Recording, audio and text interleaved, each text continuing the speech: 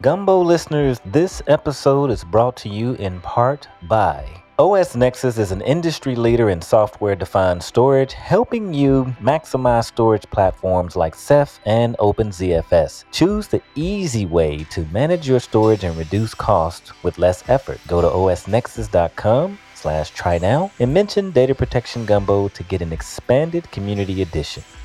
I'm your host, Demetrius Malbro, and on Data Protection Gumbo, today I have Jim McGann, Vice President of Business Development and Marketing at Index Engine. And Jim is instrumental in developing key relationships and also brand development for Index Engines. He previously worked for Information Builders and the French-based engineering software provider Dassault Systems. Jim was also responsible for business development of Scopeware at Mirror Worlds Technologies. Jim, welcome to Data Protection Gumbo. How are you? Hey, Demetrius. I'm doing very well. And start us off and give us a little information about Index Engines and your role over there.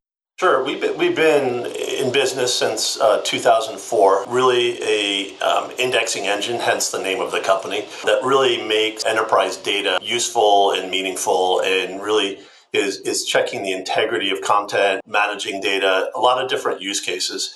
Over the past number of years, we have been focused mostly on the security space with our ransomware product, CyberSense, and that's been the bulk of our activity because of everything that you're reading in the news. The company is located in New Jersey. We've got facilities in India and California, in Denver, and other locations across the globe, and have expanded significantly over the past 3 years. We bring our product to market predominantly through partner relationships, such as OEM relationships, that have worked really well for us. Okay, and you mentioned the keyword already starting out in 2023, ransomware. So what have you seen just from a ransomware perspective from all year, last year, 2022, leading us now into 2023? What do you think will be the key trend from a ransomware perspective? And I'll keep it broad right there so you can paint a picture however you see fit. It's fascinating what's going on. I think a lot of the traditional security solutions that are out there, security software is a multi-billion-dollar business, as you know, right? And it's really been designed to keep the bad actors out of the environment, out of the data environment, out of the data center. What's been happening over the past few years, and a lot of the backup software vendors have gotten involved in this, is how do you know that your data has integrity? So assuming that they're not going to stay out, or not going to be prevented from getting into the data center, not be prevented from corrupting your data, the focus has shifted, or not quite shifted, but the focus has been on really checking the integrity of data, making sure that the data is good. And that's really where backup comes into play, right? Traditional backup has been solving a disaster like a fire or a flood. But a lot of the backup software vendors have kind of migrated into the security space by adding ransomware solutions. Because, if you assume that the bad actors are not going to stay out of your data center, which is a good assumption, they're going to get in. What you need to do, and there's been kind of a pivot a little bit over towards the data protection teams to say, well, you're going to be the go-to solution to recover when we do get attacked, and we will get attacked.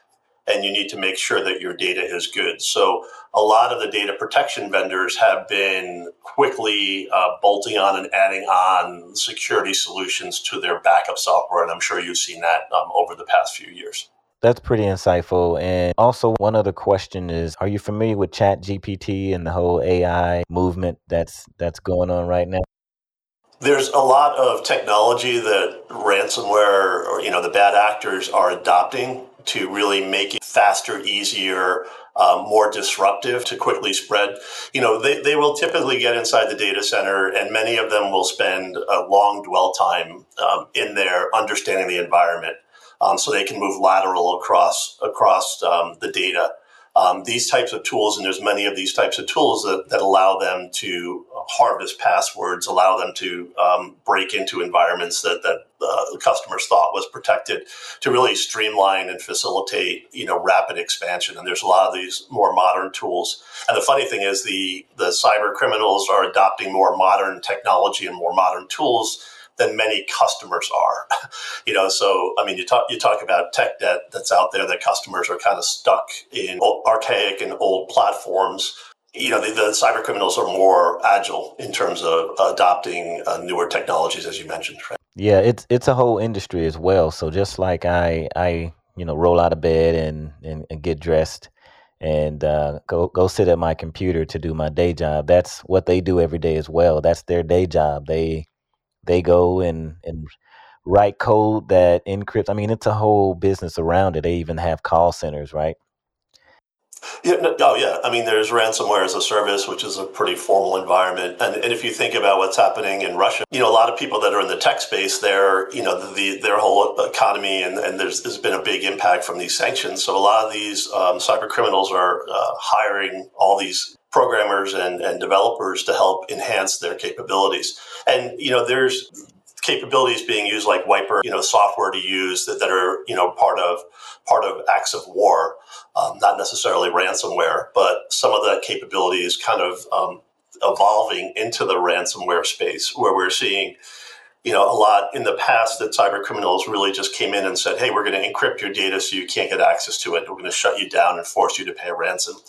So they're adding now Wiper capabilities, saying we're encrypting everything, and the Wiper is set up so that if 30 days you don't pay us, all your data is going to be wiped out. So they're commercializing a lot of that nation state type software and capabilities. So it's over the past 2 years, it's evolved significantly. And I think if customers are still relying on their traditional backup software to say, hey, we're just backing up our data, we should be okay.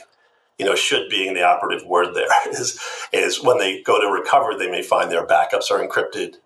They may find that the data inside the backups are encrypted. They may find that their Active Directory is corrupted. So you don't want to find out when you go to a recovery process that the data that you've been protecting and backing up on a regular basis is bad and is not recoverable, and that you have to go to maybe a 6-month-old backup to recover. That's the worst case. And when you read about organizations that do get attacked, and after weeks and weeks and weeks, they're still not recovered, that's what they're dealing with, is trying to find the good backups, find the data that has integrity, and recovering that. And in some cases, they may need to rebuild core infrastructure, which could take weeks or months. So I think, as you mentioned earlier, the high level trend that CISOs and CIOs need to look at is data integrity. Does your data have integrity? Because that is the heart and soul of your organization. And if your Oracle databases or your core infrastructure or your user files don't have integrity, if you need to recover, you're going to be in trouble. And I think the cyber criminals are smart enough to know how to corrupt data. And some of the new variants that we're seeing out there, like Buy and Lion is a new one, is doing partial encryption, intermittent encryption inside the files. So it's not setting off any triggers. So if you're just looking at something like file entropy, they're not going to set off an entropy trigger because they're being very subtle about what they're doing. So we're seeing that they are getting smarter. They are knowing how to circumvent existing security tools or basic level security tools. And they are really going in there and wreaking havoc, when customers don't have any way to guarantee that their data has integrity. Backup is backing up data without checking the integrity. The vendors are adding some tools to do that, but we're pretty confident that the cyber criminals can circumvent a lot of those tools that are out there. Yeah, and I was going to ask, so you mentioned data integrity. That is an important one, and also verifying your backups to make sure that they are recoverable or restorable. Do you have any recommendations for making sure that the data is of the utmost integrity? Do you have any recommendations for customers or any of the listeners out there to make sure that their data stays with the utmost integrity? Yeah, I mean, as I mentioned, backup and data protection software is really morphing to become cyber protection software because, cyber is the new disaster. So in doing that, you need to create a very resilient platform, data resilient platform that really inspects inside files, inside databases, inside core infrastructure. So as I mentioned, some of these new variants that are doing intermittent encryption inside files can circumvent some of the tools that are out there just looking at maybe the metadata. So if you were, if 3 or 4 years ago, you're saying, let me just look for file extensions or look for unusual sizes of file changes or number of file changes, the stuff that's fairly obvious that you can use basic tools to do, you would have been okay. But today, what we're seeing is that they can go in there and see, hey, what is the backup software that's being used? It's brand X or brand Y or brand Z. It's like, I know where their weaknesses are and I know what they're doing. So these are the types of variants that I'm going to use to attack those environments. We've seen them, sever connections to the cloud so they can't even recover the backups from the cloud. We've seen them harvest passwords from some of the backup software vendors so they could, do more damage. So they're not as resilient as customers think they are. I mean, they think that, I can just recover from backups. It's like, well, how do you know your backups are good? How do you know they're not in there doing damage under the covers? But more importantly, how do you know the data is good? And when we started with CyberSense, we were very forward thinking in terms of let's inspect inside the content. So with over 200 analytics. So analytics and machine learning are really tools that allow the technology to do a lot of work, a lot of automation, a lot of work in inspecting the content. So if you're looking at data changing constantly, whether it be 2% or 4% of your data changing on a daily basis, that's thousands and thousands and thousands of files and databases and so on. How is someone going to look at all that and inspect that? That's where artificial intelligence can automate that process. But you need to train the artificial intelligence on the detail that are very comprehensive, very insightful, to make sure that you're not finding the stuff that's really hiding under the covers. So with CyberSense, there's over 200 analytics that are looking at metadata, as many vendors are now doing, but also looking at the content. So we've seen variants that are not changing file extensions, not changing sizes of files, not changing the file name at all. So on the outside wrapper or the metadata, it looks like everything is okay. But then when you read the header of the file, the header tells you a lot about the structure. For example, an Oracle database, you read the header of that database and say, is the structure of this database intact? Read the header of a page of that database. Is the structure of that page intact? Has it been encrypted? So that's the kind of like robust integrity checking that we feel is needed. And when we talk to customers and they're looking at lots of different tools, asking them, do you feel your data has integrity? And talking about integrity and what is integrity, and then saying that is really inspecting data at the most comprehensive level, including content. And you need all those analytics to do that. And those analytics are fed to the machine learning, and it gives the machine learning the knowledge and the experience of what's happening, what the data looked like yesterday, today, what it'll look like tomorrow, and comparing it. So we feel that with CyberSense, I mean, obviously it's a lot of work. It was a lot of years in development to do, but we're seeing customers that are recovering not only very quickly, but with zero data loss. So, you see customers that do recover quickly, but they're missing a lot of their files. I mean, the Irish healthcare system, when they were attacked, 85% of their files were encrypted. I don't know what the number is of how much of that they recovered, but it's not 100%. And what does that mean for your business and not being able to recover 100% of your files? And maybe we have time for one or two more questions, but do you have any recovery scenarios that you can share that are maybe public knowledge around ransomware?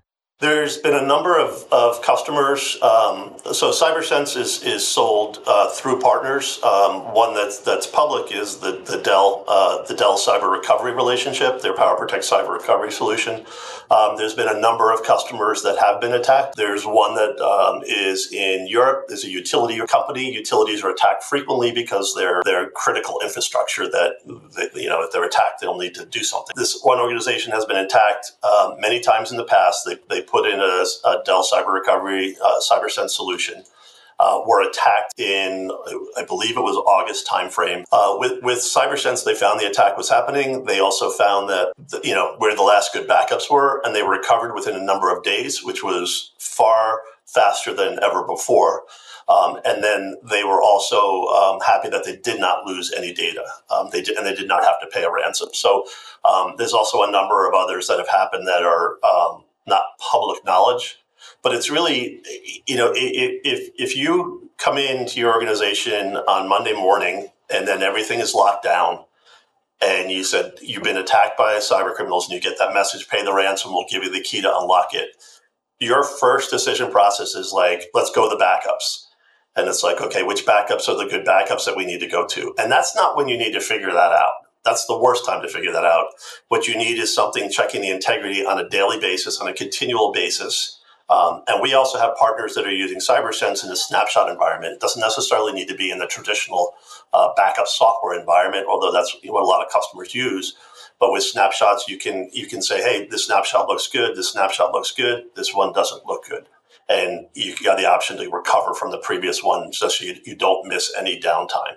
But the idea is that that CyberSense is working in the background to check the integrity, looking at the content. And again, when we talk to CISOs and you talk about different data resiliency platforms, talking about content-based analytics and the machine learning that has been trained across many environments, they understand it and they ask you those tough questions that they know cyber criminals would be asking is, how can we circumvent this? So the idea is to make it as difficult as possible for them to shut organizations down. I've talked to organizations that say if we're shut down more than 5 days, we're out of business. And it's that critical that they check the integrity of data and make sure they have that level of confidence. Yeah, I think it's huge. When you're talking data integrity, I don't hear a lot of companies talking about data integrity. They are raving about, making sure that you have a backup, making sure that you can recover from a backup, but no one really has the conversation about making sure that the integrity is still intact, the files are intact, and it's just a key part of it, right? You hear immutability, you hear air gap, you hear all these different terms thrown around. An example, too, exactly to your point, is we see some of these vendors like backup software vendors that add signature scanning to their backups. So, my question is, that signature scanning is running in production. What makes you think if you can't find anything in production, you're going to find it in your backups? It's the same data or a copy of that data, right? So, but those are easy tools for them to add on and say, hey, we've added signature scanning to backups. So we've added, you can do a checkbox, security checkbox on that. But it's like, what's the real value of that? Yeah, so we do have customers that do use CyberSense to scan for signatures to see if the malware is in the backup before they recover it. There's a use case there, but scanning for signatures in your backups, thinking you're going to find malware when it wasn't found in production doesn't make sense. So, but I think it's, there's a lot of vendors just jumping on to add any kind of capabilities they can very quickly because that's what customers want. And when they go in and they buy this software, they can do checkbox and say, hey, yeah, well, they've got cyber resiliency capabilities in there. But I think when we have deeper conversations with customers saying, let's talk about what that is and what's happening today. And I think it's a constantly changing market. I think customers are getting educated. I think cyber criminals, again, as we talked earlier, are using some of the latest, greatest technology. It's going to go on for, it's going to go on for a while. It's going to get worse before it gets better, unfortunately. So. Yeah, and I'm hoping that since we're in 2023, that the trend line that we have seen doesn't go astronomically crazy, that there's not a huge blip up. I really would like to see it stabilize, but of course I'm very optimistic and It's big business, it's very big business. So, they're making money and there's all talk about let's shut down Bitcoin and that'll shut down ransomware. I mean, they've already moved on to something else. yeah, that's so true. it's you're putting on, Band-Aids on a massive problem. So, Well, awesome. I enjoyed the conversation, and let's close out with, what are you reading these days?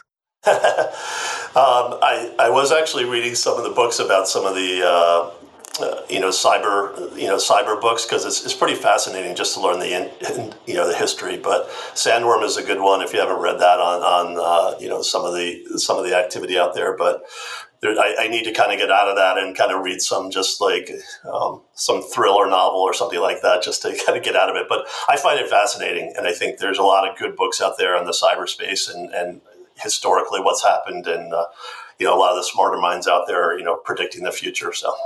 Well, awesome. So once again, I appreciate you being on Data Protection Gumbo and giving the listeners another way of thinking about ransomware and also protecting the data, especially your production data, regardless of where it is, whether it's sitting on premises or it's in the cloud, and also the data integrity angle. I appreciate that insight. So yeah, Jim, it's been great having you on Data Protection Gumbo.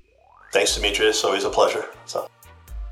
Thank you for listening to Data Protection Gumbo. Please follow us on Twitter at DPG Podcast and join our Backup and Recovery Professionals LinkedIn group. Just search Backup and Recovery Professionals on LinkedIn and you will find the group. And until next time, Gumbo listeners, have a fantastic week.